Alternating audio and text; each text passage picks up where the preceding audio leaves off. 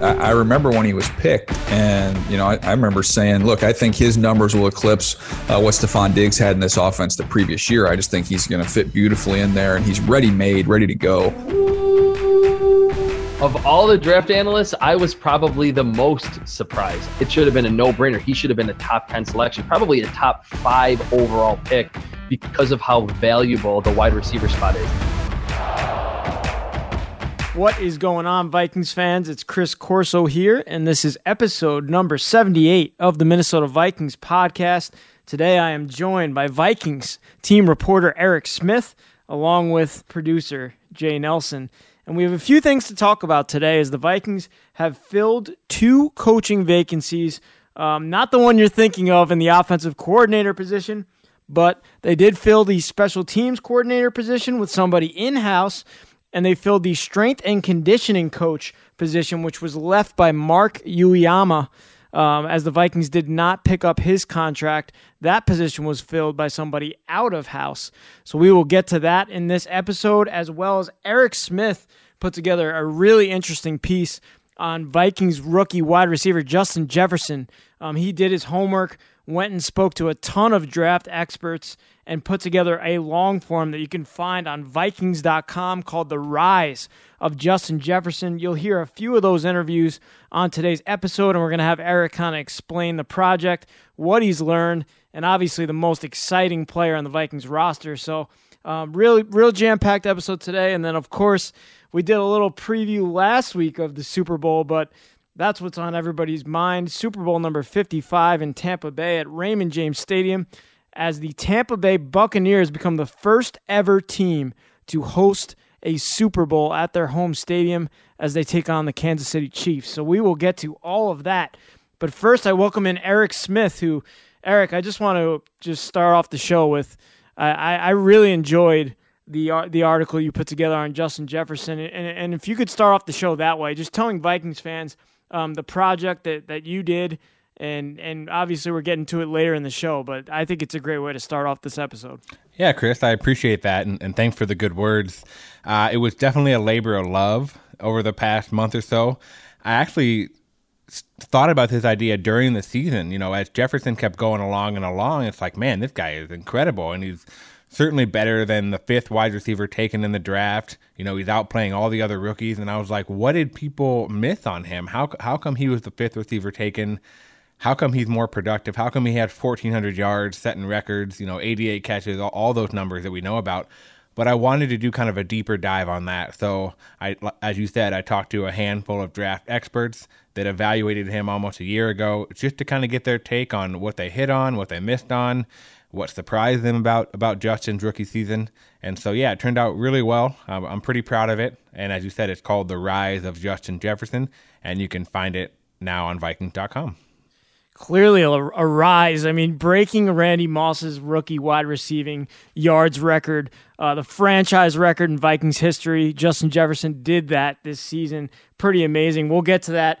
Let's get to the coaching changes and the 2 spots that were filled, the Vikings special team coordinator position. And I really want to hone in on this one because Ryan Ficken, who has been with the Vikings for over a decade, 14 seasons, special assistant coach, worked with the wide receivers, worked as an assistant special teams coordinator from 2013 until now for the legendary Mike Prefer for all those years. He's one of my favorite people at the TCO Performance Center, one of my favorite people in the building, inside, outside of the building, and I'm just really happy that he was given this position by head coach Mike Zimmer, because we all know that the Vikings special teams unit last season was one of the weaknesses of the team, and Marwan Malouf, his contract was not picked up after being the special teams coordinator for the past couple years, Jay. So why don't you kind of break down, you've been in the building for 15 or so years as well, so tell the Vikings fans what they're getting in Ryan Ficken at the special teams coordinator position. Yeah, Ficken and I actually started at right around the same time. We both came in 2007. And one of the things that I really loved about this hire was the fact that he's done it the right way. He started off as a special assistant coach and has worked his way through the wide receiver group and eventually to the assistant special teams coordinator position. And for me, I'm one that loves to see people that are able to start at the bottom, work their way through it, earn it to make sure that they know that they have the right people in place. And the fact that he's been through all the coaching regimes, all of these different situations where he's been able to survive and advance, it's been awesome. And I think that one of the best things that you saw this week was the fact that when the announcement was formally done, if you saw special teams coordinator Ryan Ficken promoted on Twitter or any of the social media out there, you had past players, current players, anybody that was associated with it saying, congratulations to Ryan Ficken. He's earned it and he's doing it the right way. So to me, it just signals that the front office and the coaching staff got it right in that he's earned this opportunity. And I think for someone who's done everything he's done across the board in the building, I don't think he's going to mess up his shot here. So I think he's going to do everything he can to succeed and to help the special teams department get better than it has been in the last couple of years. I remember a few years ago, I'm pretty close with Ryan, and he's been a good friend of mine.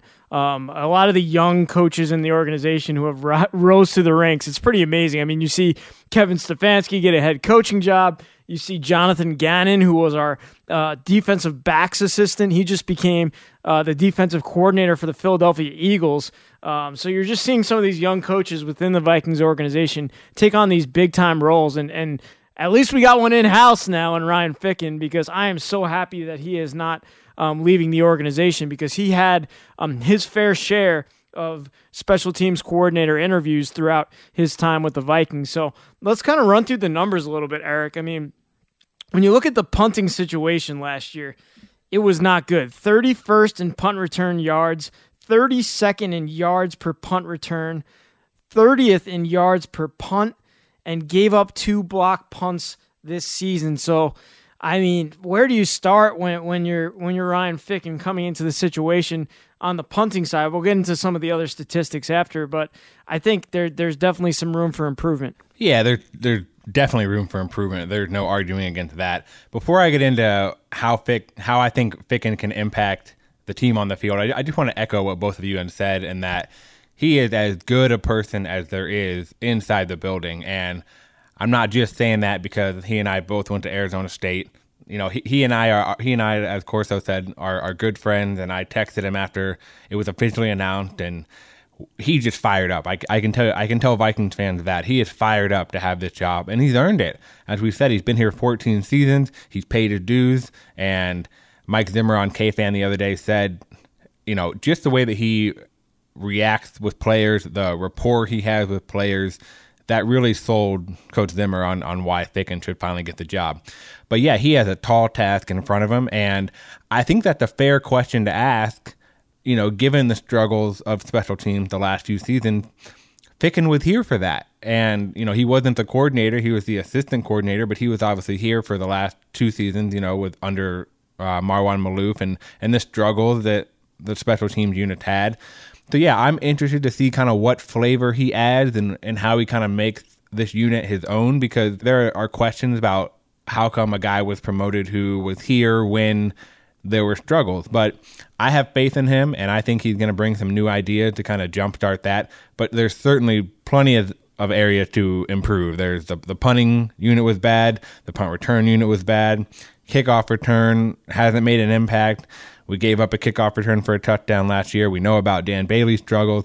Overall, I mean, there wasn't a worse unit or phase on the team than special teams, obviously, in 2020. And he's going to have big shoes to kind of fill and kind of get that on the right track. We brought up the punting first. I'm going to look at the field goals now. As Eric mentioned, 32nd in field goal percentage, 68% for Dan Bailey. We know the issues that happened there. And then the kick return, we're right in the middle of the pack at 15th at kick return yards with 722, 17th with yards per punt return this season. I mean, I think, like you said, Eric, he has a big-time relationship connection with a lot of the players, and one that stood out to me was Adam Thielen retweeted your story on Vikings.com, Eric, and said how happy he was for Ryan Ficken, and that stood out to me because many of you might not remember, but superstar Adam Thielen was a big-time member of the special teams unit at the beginning of his career. That's when Ryan Ficken was a young coach doing what he was doing with that unit. And when you see a player of that magnitude really say that he supports the decision. That's definitely something that really stands out for Ryan Ficken. Over to the next position, it's the strength and conditioning coach position. It is left by Mark Ueyama, who spent the last couple of seasons. His contract was not renewed. Coach Zimmer announced that in his end-of-season press conference. So the Vikings go with somebody from the Philadelphia Eagles, Josh Hingst. He's been the head there at this position for the last 8 years, and this one really stood out to me, guys. Eric, I'll throw this one at you. I don't know a ton about Josh Hingst. Usually these strength and conditioning coaches kind of stay behind the scenes a lot, but their work is still important. I'll say that, even though they maybe aren't in front of the camera every week like a coordinator or a head coach, but they essentially run the off-season program, and we know how tough it was last year with a virtual program, and I'm not saying that the virtual program is why so many guys got hurt, but obviously Coach Zimmer and the front office felt like it was just time for a change at that spot, obviously not renewing Mark Ueyama's contract. So we'll have to see what impact Josh Hingst makes, and we might not see that until October, November, and how players kind of withstand the grind of the season. And we have to kind of see what the offseason looks like, right? Because at this point, we still don't know if it's going to be virtual again, if there's going to be some in-person activities. So, like I said, I don't know a ton about Josh Hingst, and we'll just kind of have to see as we go what kind of impact he can make. A registered dietitian and strength and conditioning specialist. Previously, before the Eagles, 8 seasons there, he worked for the Jacksonville Jaguars, also at the University of Nebraska and the Atlanta Falcons. So he's been pretty much all over the place. So that's kind of how you get to the top in the strength and conditioning business. So, Jay, I don't know if you have anything else to add, but definitely good to see some change at this coaching position. They all have their own style. They all have their own thing that they like to focus on. I'm sure in the interview process, we were kind of talking to him and other candidates about certain things they want to see in certain areas. Maybe there are certain things that they're seeing consistently get injured. Whatever it is, that when they went through the vetting process before they did hire here, Josh Hingst, they definitely were asking, what's your flavor, what's your style for this kind of stuff. So it'll be interesting to see what his focus is. It'll be a change of pace here. And like Eric said, with the off-season program, all that stuff could be completely brand new. And so it will be interesting to cover that this off-season. And hopefully we can kind of give the fans a little slice of what's actually happening behind the scenes with him. Definitely a lot to look forward to at that position. But now let's get to the topic of the episode, and that is the rise of Justin Jefferson. We covered it at the beginning of the show. I'm really excited to hear what Eric has here as he talked to just about every big-time draft expert who tracked Justin Jefferson as he was the 5th wide receiver selected in this past year's draft. So take it away, Eric. With the 22nd pick in the 2020 draft, the Minnesota Vikings select Justin Jefferson, wide receiver, LSU. It was almost a year ago that the Vikings took Justin Jefferson with the 22nd overall pick of the 2020 NFL Draft. Even though Jefferson was coming off a stellar 2019 season at LSU and had won a national title, he was the 5th wide receiver taken last spring. Henry Ruggs III went 12th to the Raiders, Jerry Jeudy was tabbed at number 15 by the Broncos, and Dallas selected CeeDee Lamb at number 17. The Eagles then took Jalen Reagor with the 21st pick, one spot before Minnesota happily took Jefferson at 22. We know now that Jefferson wasn't just the best rookie wide receiver in the league, but is also viewed as one of the top overall talents at his position across the NFL. That was evident by his 1,400 receiving yards, a total that was both a Super Bowl-era rookie record and a Vikings single-season record by a rookie. His 88 catches led all rookies, and he tied for second with 7 touchdown catches. It's caught by Jefferson at the 32-yard line. So Justin Jefferson has the most receiving yards by a rookie in the history of the National Football League. With all that in mind, I wanted to pick the brains of some of the top draft experts across the football world to find out why Jefferson had such a superb season and what some may have missed on him in their pre-draft evaluations. To do that, I called up a top-notch panel of draft minds, including Daniel Jeremiah of NFL Network, Dane Brugler of The Athletic, Jordan Reed of the Draft Network, Chris Trapasso of CBS Sports, and Solomon Wilcots of Pro Football Focus. Here's their take on why Justin Jefferson was such a dynamic force in 2020 and what the future holds for him going forward. So Daniel, we'll start with you. Are you at all surprised with the rookie season that Justin Jefferson had in 2020? You know, the crazy thing is you just listed those numbers and they're astronomical, but I remember when he was picked and, you know, I remember saying, look, I think his numbers will eclipse what Stephon Diggs had in this offense the previous year. I just think he's going to fit beautifully in there and he's ready-made, ready to go. I guess maybe just the amount of big plays down the field, maybe that would be the surprise, and his yards per catch is indicative of just how dynamic he was over the top. But this is one of the most polished receivers we've seen come out in the last several years, and just an absolute gift to the Minnesota Vikings that he was there when the pick was up. And man, you talk about hitting the ground running. He's already established himself as a top 5 type receiver in the NFL as a rookie. It's pretty nuts. And Chris, how about you?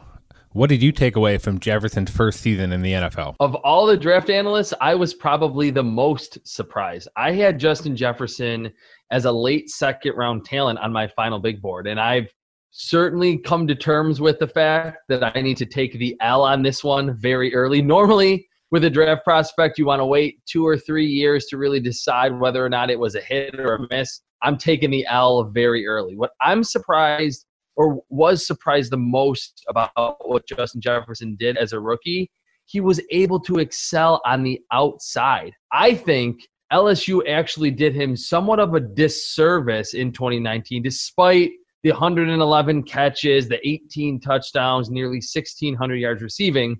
He was predominantly a slot wide receiver. 93% of his snaps came in the slot. And in most cases, when that is where a receiver is lining up most of the time, it's because the coaching staff in that program sees him only as a slot receiver. With the Vikings this season, he was able to beat press coverage on the outside, which is certainly much more difficult than winning from inside in that slot alignment. So that's what really impressed me and surprised me the most, that he made a seamless transition to the boundary receiver spot and really exploded in those final 14 games for the Vikings. I'd say 1,400 yards is quite the seamless transition, Chris. But Dane, let me ask you this. What did he specifically do well in 2020 to help him have such a historic season? Well, I think first and foremost, he developed the trust that's required between a quarterback and receiver. And historically, first-year receivers, they have a distinct learning curve because it can be tough to get down the timing in a new offense with a new quarterback against better coverage than rookie receivers are used to facing. And when you factor in the loss of practice time, the workouts last summer, the preseason due to COVID, developing that chemistry would theoretically be tougher. And we saw that the first few games with Jefferson as he settled in and kind of got his feet wet. But then he started rattling off these 100-yard receiving games. So I think part of developing that chemistry is just earning trust from the quarterback, staying on time with your routes, being in the right place at the right time. And I know that just sounds very simple. And it really is a simplistic way to put it. But for a rookie receiver, that's tough. And so being in the right place at the right time and then being reliable as a finisher. He had only 2 drops this year with the route running, with his hands. Cousins quickly trusted Jefferson, and I think that manifested itself in the stat sheet. Jordan, I know you were high on Jefferson coming out too. You hear Dane talk about his hands and his route running. How about you? What about that aspect of Jefferson's game did you like as a rookie? Well, I think just his natural maturation as a route runner. I think that's something that really stood out about him, and that's something that he was labeled as coming into the pre-draft process of how seasoned he was as a route runner. And a lot of times you see with these receivers coming into the draft and these offensive systems, they're not really exposed to what I like to call a lot of branches on the route tree. So you get certain branches on the tree that they're running, whether it's quick routes out on the perimeter or they have so many manufactured touches that they don't really get a lot of exposure to a lot of different routes on the college level just because of how these offenses are ran nowadays. Everything is up tempo and getting the ball in receivers' hands as quickly as possible. But at LSU, he played in that pro-style system with Joe Brady and some of the other offensive minds there of where he was already running a lot of the routes that he was going to be asked to on the next level. So his route running and then his hands. I think it was the Titans game of where I think that's the game that Kirk really started to develop some trust with him. And I think it was the Tennessee game where he had a breakout game for the most part, and it really followed after that. So after that point, I mean, he was just absolutely lights out. Now, I know all of you put extensive work into your pre-draft profiles and go through hundreds of prospects each spring. But if we take a trip down memory lane, Dane, if you look back now, what did you hit on with Jefferson in your pre-draft report? Well, when I studied Jefferson at LSU, there were two main takeaways that I just loved about his game. First, his crafty footwork. He was so savvy as a route runner, creating his own separation, and he did it in different ways. Using hesitation, using body language, mixing his gears. I mean, he was not a one-trick pony out there. And then second, his ball skills. He's very skilled at squaring his body to the ball, attacking with his hands. The competitiveness that he shows at the catch point, that allows him to work the middle of the field, win in contested situations. And you know what? I was taught a long time ago when I got started in this business by some of my scouting mentors that when you evaluate the wide receiver position, don't overthink it. It comes down to two qualities. Can you get open and can you finish catches? And Jefferson did both of those things at a high level in the SEC. And so it's no surprise that that's been able to translate. He's been able to do some of the same things in the NFL. And Solomon, how about you? What skills did you have noted on Jefferson that you knew he'd bring to the NFL? Fluid route runner, okay? Somebody who could separate at the top of his routes. A guy who could create yards after the catch. So even in tight coverage, once he had the ball in his hands, he could even be more explosive separating from coverage after the ball was in his hands. So he's a fluid route runner, had excellent feet at the top of his route to be able to separate. And then he had high awareness against zone coverages.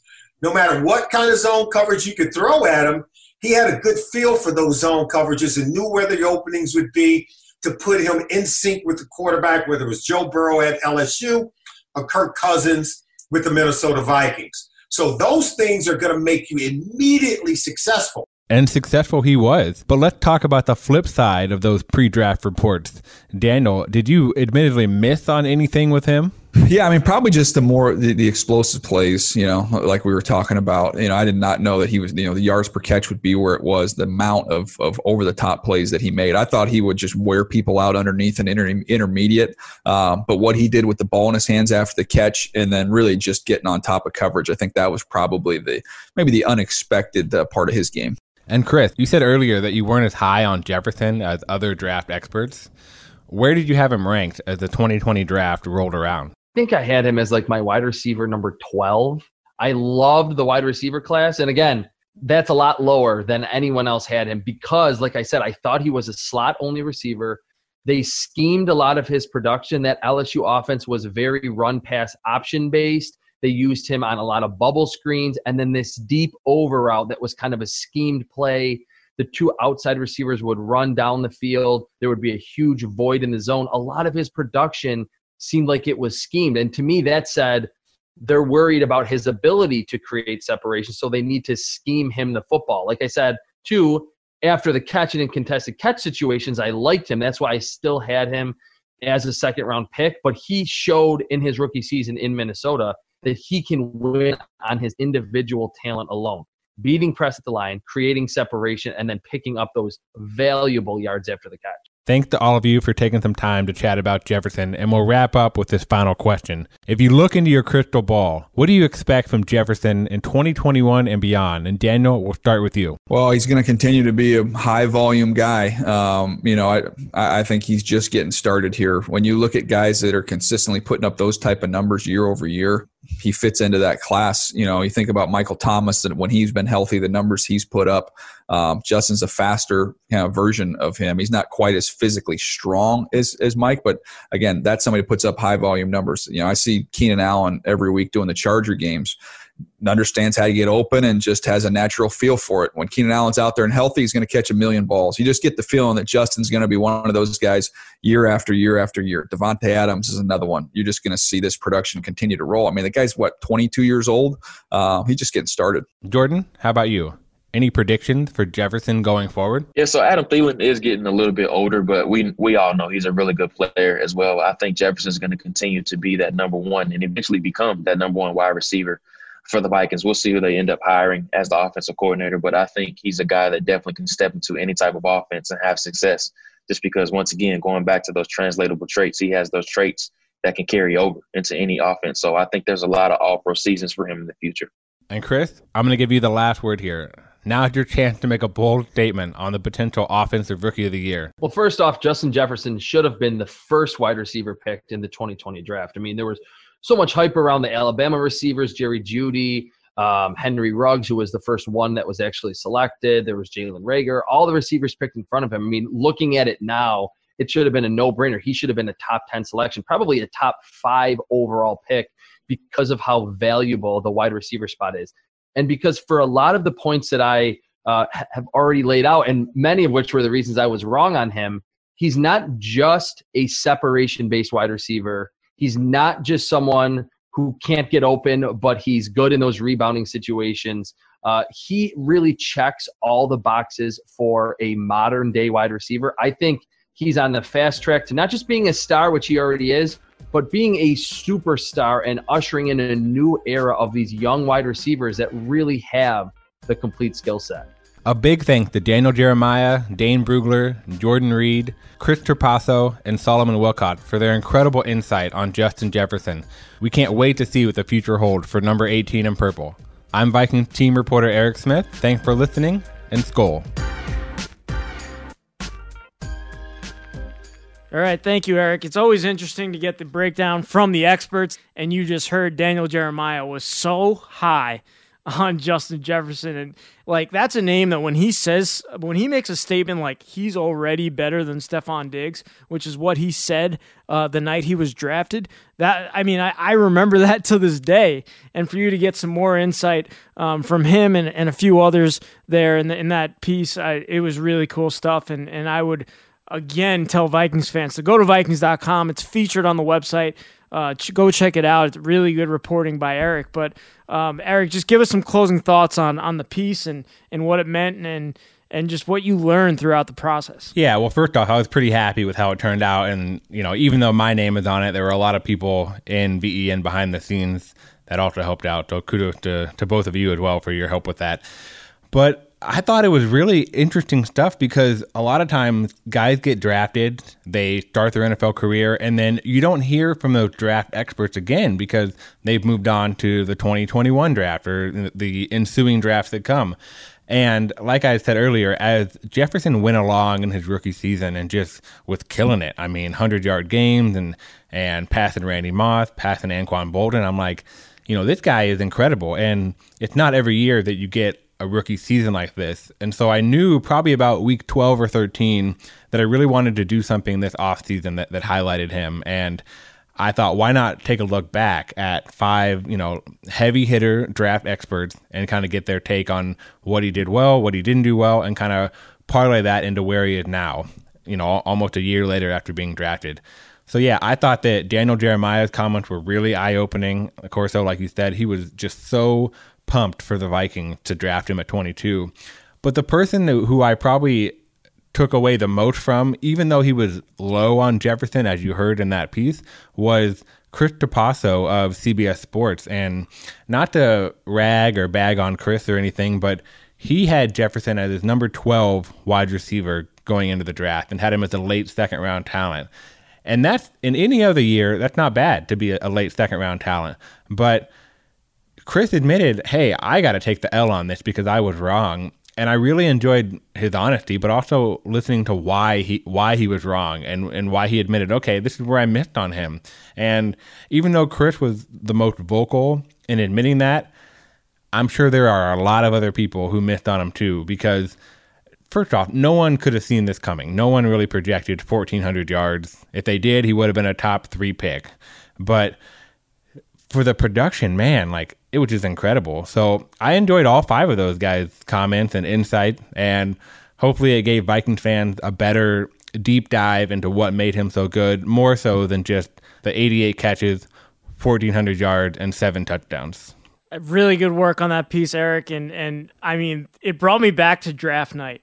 And I'm going to throw it out here on this podcast. I was a low-key LSU guy throughout that college season, and I watched what that offense did. And 18 touchdowns, I believe, is what he had with Joe Burrow at quarterback. And when the Eagles were on the clock, I will literally never forget that I thought that he was going to go to the Eagles, and we were going to end up with Jalen Reagor, who I was not at all high on compared to. I'm a big name kind of guy, Jay. I like watching. Shocking. I like watching the LSU Tigers just absolutely dominate teams, and that wide receiver was the one that I wanted. I didn't think there was any way that he would drop to our pick, but you could see it in some of the content that the Vikings.com, our crew, the VEN, put together on the voyage.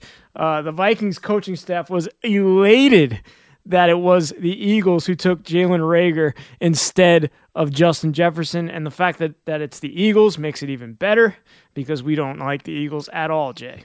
I know with you're probably swapping your LSU jersey for your Knicks jersey, for your Yankees jersey, for whatever other big-time front-runner team you want to jump on here, buddy. No, it was awesome. It was fortuitous that we were able to pick him, and it's hindsight is 2020, but man, I think there are a whole lot of teams that would love to have been able to grab him at that pick. And it's just kind of funny to me that when you start looking at how long he fell in the draft and where he fell, and then he started breaking Randy Moss's records where Randy was in a similar boat where he fell to later in the draft, longer than he should have. There's a whole lot of history where people are looking at Vikings wide receivers saying, man, I don't know how he fell that far, but we're sure as heck glad that we were able to get him. So as long as we can keep him in purple for his entire career, I will be a very, very happy man. And it's going to be fun to see what he can do in year 2, coming off his rookie season and doing what he's done. Because the thing is, with all the production he's had, he's now got a target on his back.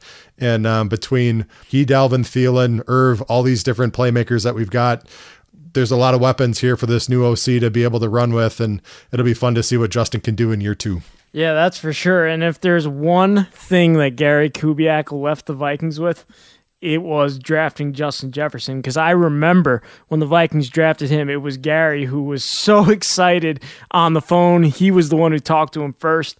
He was the one who pretty much put his foot out and said, draft that guy right now. And I am happy. I think we're all happy that he did. So thank you to Gary Kubiak, and thank you to the Philadelphia Eagles for letting him drop to us and taking Jalen Reagor instead. Let's move on to the final topic of this episode of the Minnesota Vikings podcast. It is the most famous game in the world, the Super Bowl, which is held in Tampa Bay this year. The number 1 seed Kansas City Chiefs in the AFC take on the number 5 seed Tampa Bay Buccaneers. It's old versus new. It's Tom Brady versus Patrick Mahomes. We talked about it last week. I think if you're the NFL and you're Roger Goodell and you're looking to make whatever money you can on this game following a COVID-riddled season, I think this is the matchup that you are looking for, Eric. I mean, you said it. I mean, it's the GOAT against maybe the potential GOAT. I mean, there's no doubting that Tom Brady's the GOAT, and it's going to be a long time before anyone even gets in that conversation because they're going to have to win at least 6 Super Bowls just to equal him, potentially 7, depending on what happens on Sunday. But if there's anyone who can do it, as of right now, doesn't it feel like Patrick Mahomes is that guy? I mean, he's already won 1 title. He went to an AFC title game the year before and maybe should have been in the Super Bowl.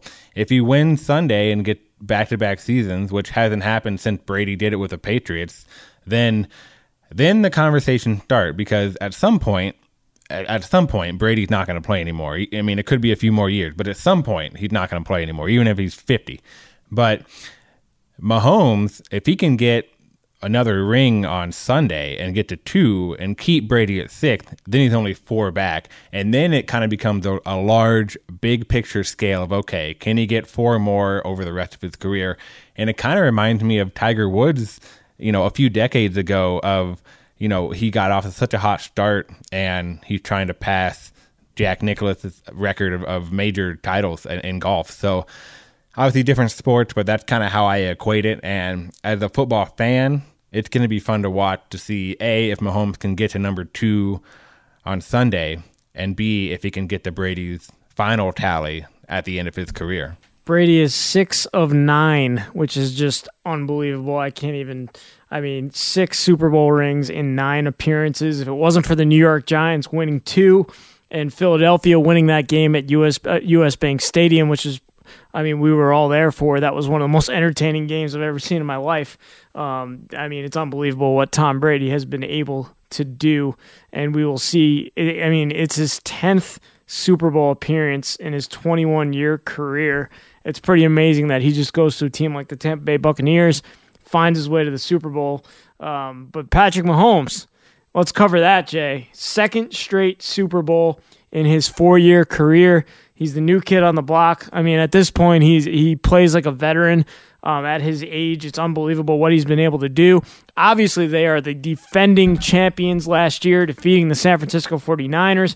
If you could, you laid out all these stats here, Jay, what he has been able to do. The thing that stands out to me most, and I'm going to throw my stat in there as well, 30-plus points for this Chiefs offense in playoff games, averaged led by Patrick Mahomes. I think that's just unbelievable that they average over 30 points in playoff games with a quarterback of his age. Yeah, it's great. It's the old goat versus new goat, right? Like Eric said, like we're sitting in a position right now where you're wondering, how long is Tom going to do this? But you've got a Patrick Mahomes who wins a title last year. And, who knows? Maybe the reason why Tom got out of the AFC, he was looking at it saying, I got to go another route because I got this guy standing in my way with this team and the Chiefs that have just a boatload of playmakers. I think Tom, having done this over and over and over again in his career for literally almost half of his career, having been in Super Bowls, which is just bananas, I think Tom, the moment's not going to be too big for him, but the fact that they're at home also helps give them a little bit of an edge. So Patrick Mahomes is going to have to do what he's done all season, and that is run up the score. It's kind of crazy when you look back at some of those games. The majority of the first quarter, they haven't really done a ton as far as scoring wise. But when it gets to the second quarter and from that point forward, they put the pedal down and they do not stop. And they just keep running points after points after points. And one of the things they do the best is they hit the big play over and over and over again. And those explosive plays, they're going to need to do that against that Tampa front that is going to put a ton of pressure on them. And I just feel like Patrick Mahomes is, if he wants to cement himself as the leader of the new era and the leader of the new class of players and quarterbacks that are in this league, he can completely plant his flag this week and say, I'm coming for you, Tom Brady, for the rest of your career. It has to literally be in his mind losing that AFC Championship game a few years ago when they were so close to beating the New England Patriots in that game. You had to think that they would be back in a situation where Mahomes would have a chance to get his revenge, and here we are. If you look at the numbers, a passing offense against a passing offense, as Jay said, Chiefs were number 1 this year in total offensive yards. The Bucs were 7. Total offensive touchdowns, the Bucs were number 2. Chiefs were number 3. Total passing yards, Chiefs were number 1, Bucs were number 2. It just goes on and on when it comes to passing offenses and the stats that these two guys who are absolutely separated in decades of age, but they're able to literally have some of the most successful passing offenses in the NFL. Let's go to the defense now, and I'm going to throw this at you, Eric. What do you expect from this Buccaneers defense? They did such a great job at stopping Aaron Rodgers and stopping the Green Bay Packers from scoring off of Tom Brady's 3 interceptions last game. I think that was the key to them winning that game. So what do you expect from this defense as they try to combat the offense that we were talking about from the Kansas City Chiefs? Yeah, to me, the Buccaneers defensive line is my key matchup, and that's against the Chiefs offensive line. And not really for what Tampa Bay does. We all know that they're good, but kind of on the flip side, the Chiefs offensive tackles are beat up and injured. And starting left tackle Eric Fisher, I think he tore his Achilles. He's out. Mitchell Schwartz on the right side, he's an all-pro. He hasn't played for most of the season. He's had a back issue.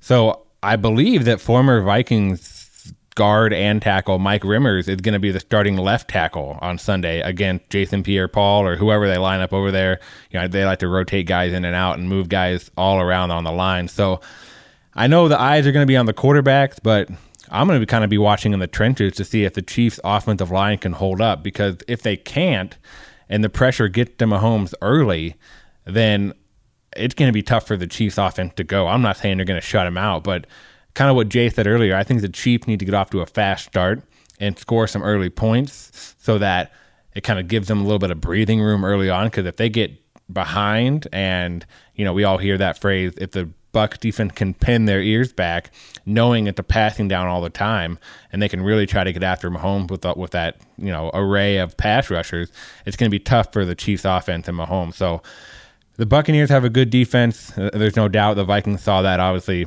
earlier this season, but to me, I'm watching the Buccaneers defensive line against the banged up Chiefs offensive line. That's a good point, Eric, because the Buccaneers defensive line has been absolutely outstanding this year.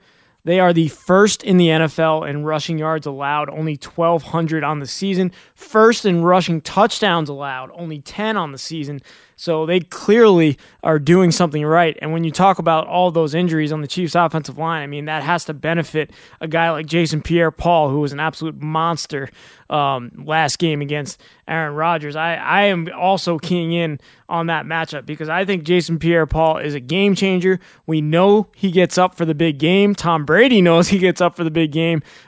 He's got those Super Bowl rings with the New York Giants, and the way he's able to step up at this age, it's pretty amazing to watch him at his Super Bowl media availability, and O.C. Umenyor is just calling him up to see those guys connect there. That was one of the viral moments of the Radio Row that went on this past week. A few other connections to the state of Minnesota. Antoine Winfield Jr. It seems like he's going to be active and able to play after missing the game last week. He plays in a Super Bowl in his first year in the NFL. His dad, the longtime Viking and legend, Antoine Winfield Sr., played in the NFL for over a decade and never got to the Super Bowl. So pretty cool storyline there for you Minnesota Gophers fans. And then, of course, Tyler Johnson, who had quite the season for the Minnesota Gophers last year on offense. He caught a few big balls last game and throughout the playoffs with Tom Brady. We'll see what he's able to do in this big game. But obviously, the Buccaneers are the first team to host a Super Bowl in their own stadium. Pretty amazing that is able to happen. And 22,000 plus tickets are being sold for the game, which will definitely provide a different type of environment than some of these players are used to with stadiums that were almost completely empty throughout the season. And you have a little stat from Vivid Seats, Jay. Why don't you throw that out there? Yeah, they were basically saying that their algorithm is pointing out that they believe 78% of the ticket sales are going to be for Bucs fans, which isn't surprising that it's in their home state, their home stadium. There was the story that came out with the Bucs letting the fans know, due to competitive advantage and trying to be as equal as possible, they're not going to be able to fire off the ship and everything within the stadium. And then on top of that, the average ticket price this year is close to $12,000 a ticket, which is just insane. In years like last year's average ticket was around $5,600. But the fact that you have to buy them in pairs and in quads this year in order to try to get these things. So like in that situation, you were talking about like $28,000 for a set of quad seats that were up in the 300 level, which is nuts.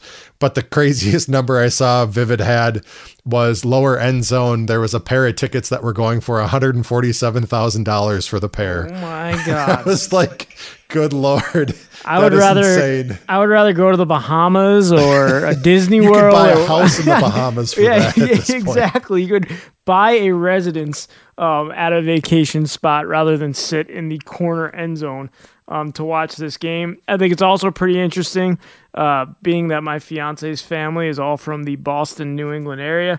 Boston is one of the top sales markets for tickets. It seems like those Patriots fans are jumping ship and rooting for their former quarterback. I wouldn't be able to do that if I was a fan of that team, but just throwing that out there before we go. And let's finish up. Obviously, continue to check out all social media platforms for breaking news this offseason, whether it's free agency, the draft, team news. We have it all covered on Vikings.com. Also, make sure to check out Eric's piece on Justin Jefferson. I know I've said it about 3 times in this episode, but one of the best things that has been done throughout the offseason so far, so we have to throw that out there. Before we go, we have to make our predictions for the Super Bowl. The Chiefs are a 3.5-point favorite over the Tampa Bay Buccaneers, so I will start out on this one. I would take the Kansas City Chiefs to win this game. I just think the firepower of this offense, I just have to go with them. The 30-plus points per playoff game for this Chiefs offense behind Patrick Mahomes in the playoffs, I got to go with them. I will go to you first, Eric. Who are you taking and why?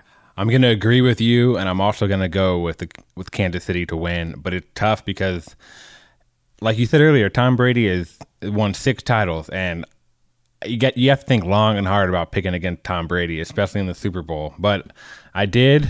I have to go with the Chiefs, and mostly because of what you said too, with the offensive firepower, and because the Chiefs have kind of been here before. I know Brady has been here before, but a lot of guys on the Buccaneers have not, and a lot of the players who are on the Chiefs this year were there last year, even when they were down, I think almost 10 points in the fourth quarter, and they rallied to win. And even if you think back about the last 2 postseasons, they were down 24-0 to Houston. They came back and won. They were down against Tennessee. They came back and won. Even a few weeks ago, they were down 9-0 against Buffalo, and they rattled off 21 straight points like it was nothing. And,